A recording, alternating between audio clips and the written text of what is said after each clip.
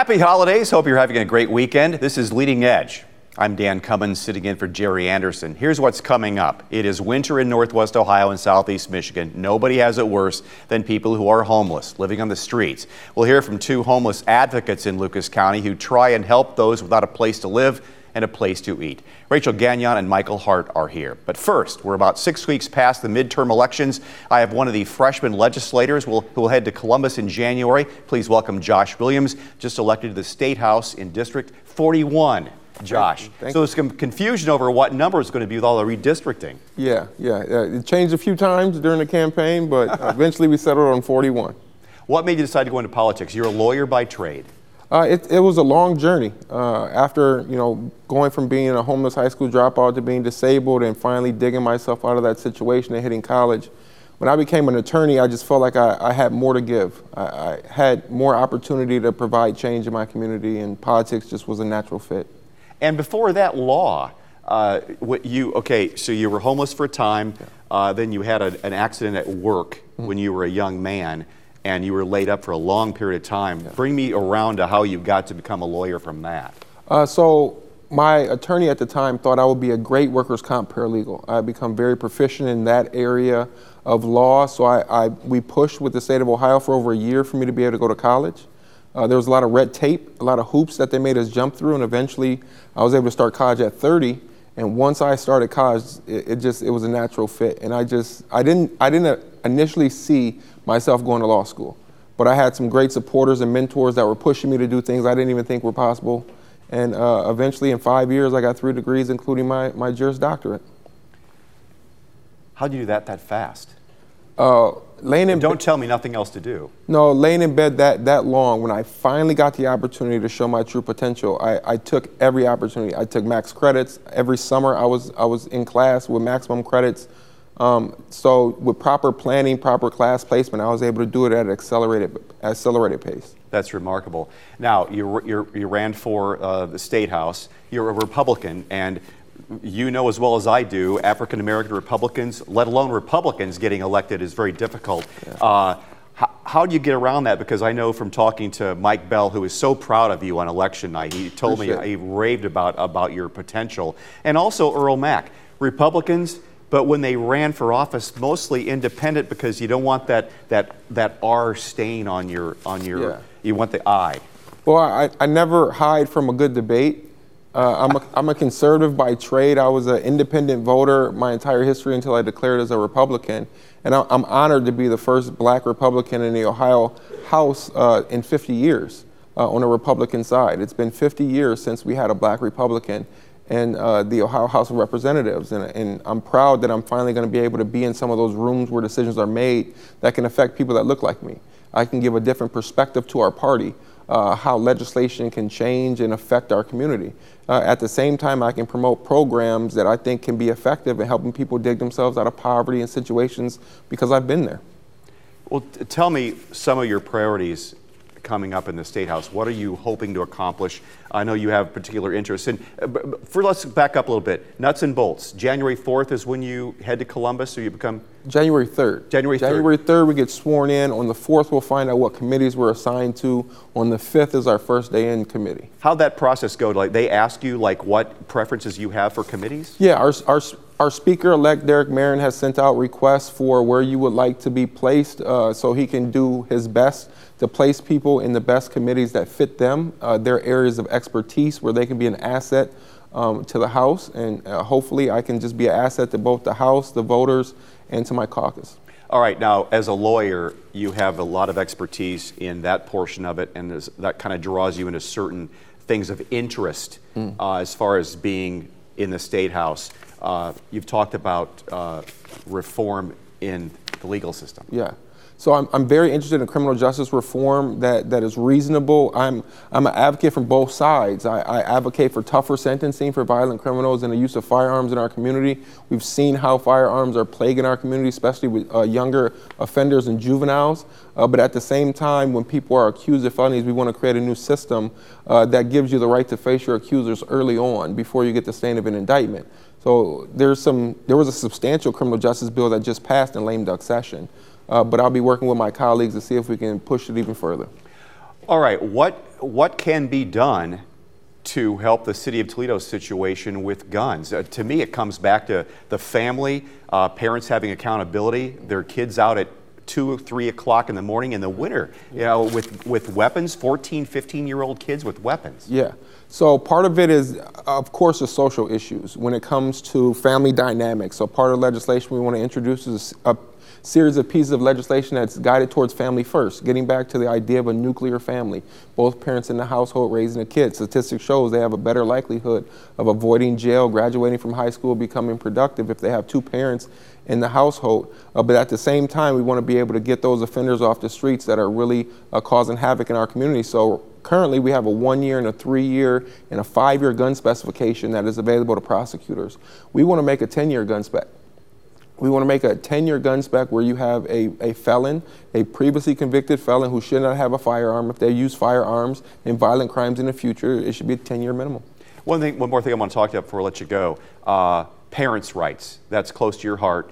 What can be done at the state level to help protect fathers to see their kids? Well, the first step is to change the statute that makes it where mom is 100% custodial parent of the minor child at birth if they're unmarried, and dad gets 0%. In order for dad to be in the kid's life, if mom doesn't voluntarily let him see the kid, he has to file a lawsuit. It shouldn't be like that. We both are making adult decisions that result in the child being born. We both are equally responsible for the child, but at the same time, we both equally have rights to the child. So the idea is to see if we can get more towards 50-50 parenting by statute to an unmarried couple.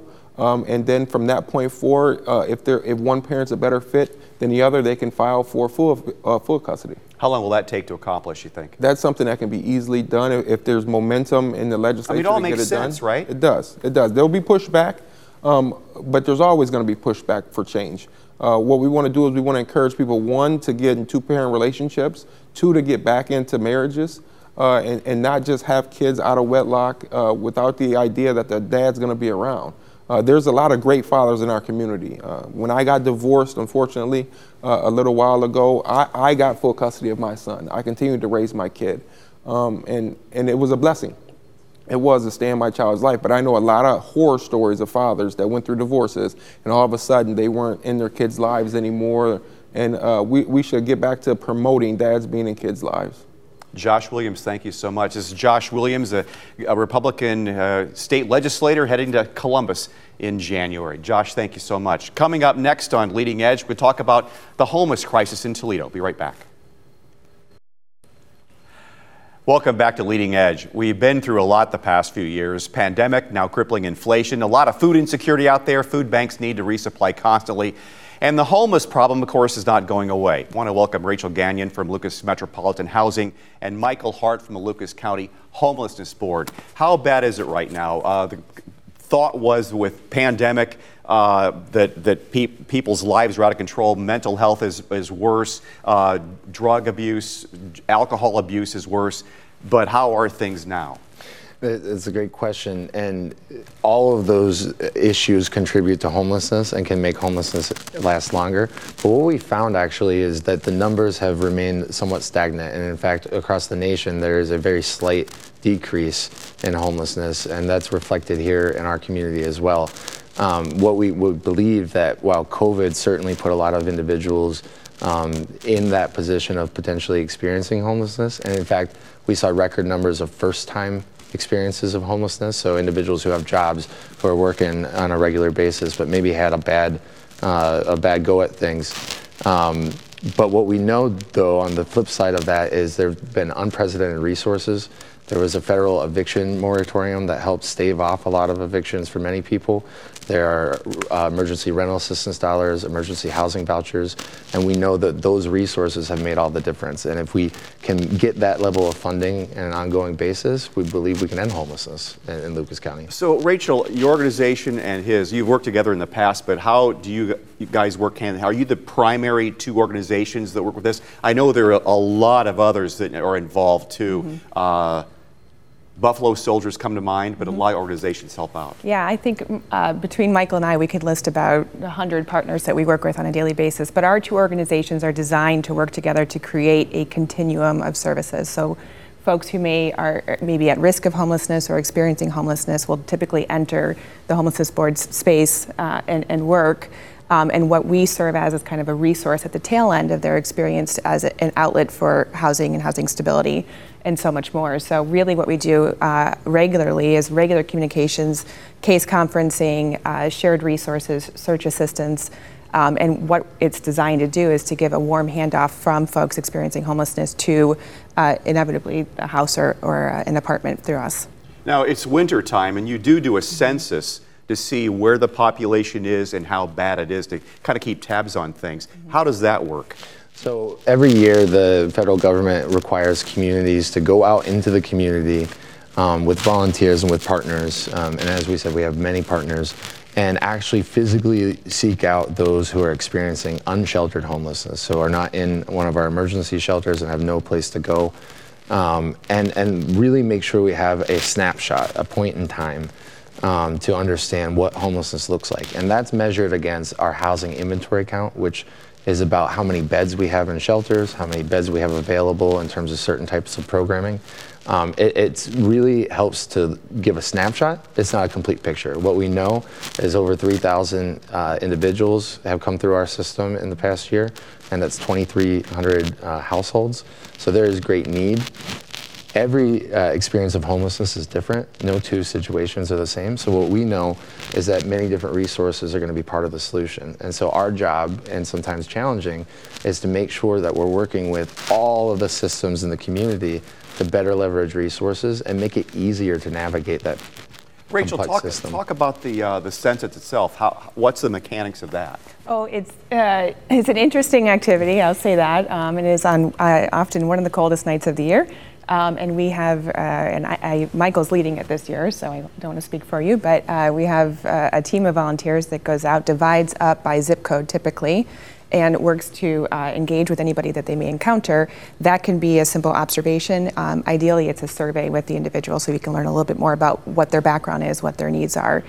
To Michael's earlier point, I think any statistics or data that we look at is we need to put a caveat that it is likely an underestimate, a lower count than what we really think is happening, because folks are maybe doubled up on that night. They may be in their car. We're seeing an increase of folks staying in their cars.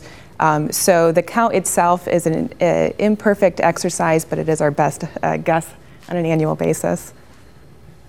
And what do you do with the information? My impression would be that the downtown area, that's the visibility, there's a lot more, and of course we have a couple of places they can go to downtown, but there's also some in East Toledo under the bridge. What are some common areas you find? Yeah, all of that's correct. Downtown is often where some of our longer term homeless individuals might be staying.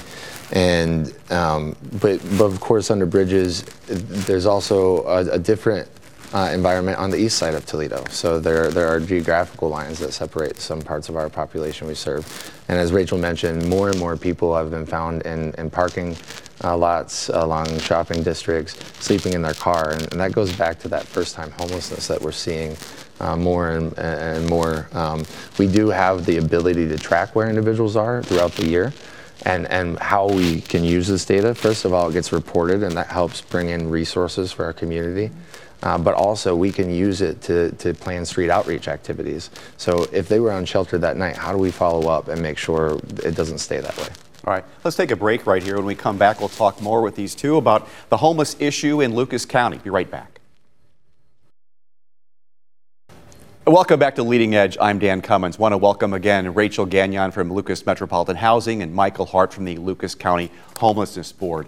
The goal, obviously, is to get people off the streets in housing, and not just in free housing, but support themselves and get their lives back on track. Now, with mental illness, of course, or drug abuse, that's not going to happen. But there's a large segment of our population that actually can get their lives back on track. Mm-hmm. Yeah, I think there's studies out there that say a good portion of the population are one paycheck away from experiencing housing instability. So what we focus on at LMH and alongside the Homelessness Board is really creating pathways for self-sufficiency. So when folks enter our space, of course we want to be the safe landing pad, we want to provide the stability for them, but we want to couple that apartment or that home with resources that allow the person to really start to build themselves back up, to build the self-sufficiency back up. What that often looks like is workforce development training options, childcare supports, financial coaching, financial goal setting. So we're really very proud of the fact that, you know, while we are one of the biggest landlords in Toledo and housing is kind of our core operation, we do so much more to add to that so that we can help folks kind of exit us in a positive way. Do veterans get help too? I know that the Veterans Services Commission in Lucas County is very proactive, and they have a facility where they try to get, if they hear of a veteran, I mean, there's a lot of help out there for veterans right now, which is a good thing. But is a high percentage of homelessness are veterans, correct? In our community, I don't know that I call it a high, but 203 individuals presented who were also veterans. So you've got a number on it. Experiencing homelessness this year. We work with a number of different partners. Commons at Garden Lake off of Arlington is a great housing provider who serves veterans. Cherry Street Mission Ministry is a good example where they actually at their facility, and this goes back to that community collaboration, they have a dozen or more service providers all there so they can coordinate resources and really make sure we prevent that as quickly as possible. Ultimately, our goal is to ensure that homelessness for anybody, whether it's mental health or substance abuse, is rare, brief, and non-recurring. And we know that while some individuals are going to go through the housing authority, some are going to require and get to have more intensive supports that prove they can be successful in their own housing with a little bit of support as well. So we're excited to continue to enhance those opportunities. So go ahead. Oh, I think it just goes back to Michael's point that it looks different for every person that experiences it. And so part of our charge and our responsibility that we take pretty seriously is creating multiple pathways for folks. So depending on what your needs are, we will meet you where you're at. We'll help make warm handoffs. We'll connect you to the resources. It often starts with a house as the foundation of that, or an apartment. And from there, we need to connect you to the other folks in the community. What is the history of homelessness? Has it been around forever around the world? Is this something that is just that we're all used to, or is this something that just came along eventually? And is it, I guess another question would be, is it only in America or is it all over the world? That's a good question. Homelessness did not exist in our country, or really in the world the way we see it today. There's over almost 600,000 individuals in America currently experiencing homelessness over the past year. In the richest country in the world, that's probably unacceptable, I would say. Yeah. And what we know is you start to see this happen where communities were closer knit, tight knit, but when we started moving west, what they used to call hobos would be on the railroad tracks, and it was part of a lifestyle. They were going for work, they were going for opportunity. It was a choice. And of course, when we get to the Great Depression, we see what were called Hoovervilles. And today we call them encampments. They're tiny little houses and makeshift places to stay when people were really struggling. And we did a lot better after the Great Depression because we were building public housing in this country at astronomical rates. We stopped doing that right about the time that the Mental Health Act, I think of 1972 passed, which shut down on all the state hospitals for those experiencing mental illness. The problem was that on the back end, we didn't have adequate resources to support those who needed it most, who no longer were going to be staying in those hospitals. That coincides with a complete reversal and almost a complete stoppage of building public housing in this country. We haven't built public housing in America for 40 years or more in the traditional sense. And you move into the 1980s, you see a war on drugs that criminalizes people of color. You see AIDS epidemic that marginalized our LGBTQ plus community. And you see these parts of our population who already had a tough go at things, already were discriminated against, who were further in the margins. McKinney-Vento was passed in the 1980s, and that's when the federal government finally said, we need to do something about this. But here we are, 30 years, 40 years later, and we still have a problem. at the end of the day, we have to invest in evidence-based solutions, and we have to recognize that we can do this differently in the greatest country in the world. To answer your second part of your question, this is a uniquely American problem. Is that right? This does not exist. Homelessness does not exist because we, in other countries, other developed, wealthy countries in the world, you have a social safety net that is adequate. You have supports. You have healthcare that's universal. All of these things, when somebody becomes homeless, many systems have failed. We have about a minute left, Rachel. There is a move, sounds like, with the new jail being built, whenever that comes, that there will be a mental health portion there, that they're not just for people with drug abuse, things like that, instead of just throwing everybody in together, and that just starts a spiral in the legal system that no one's going to win.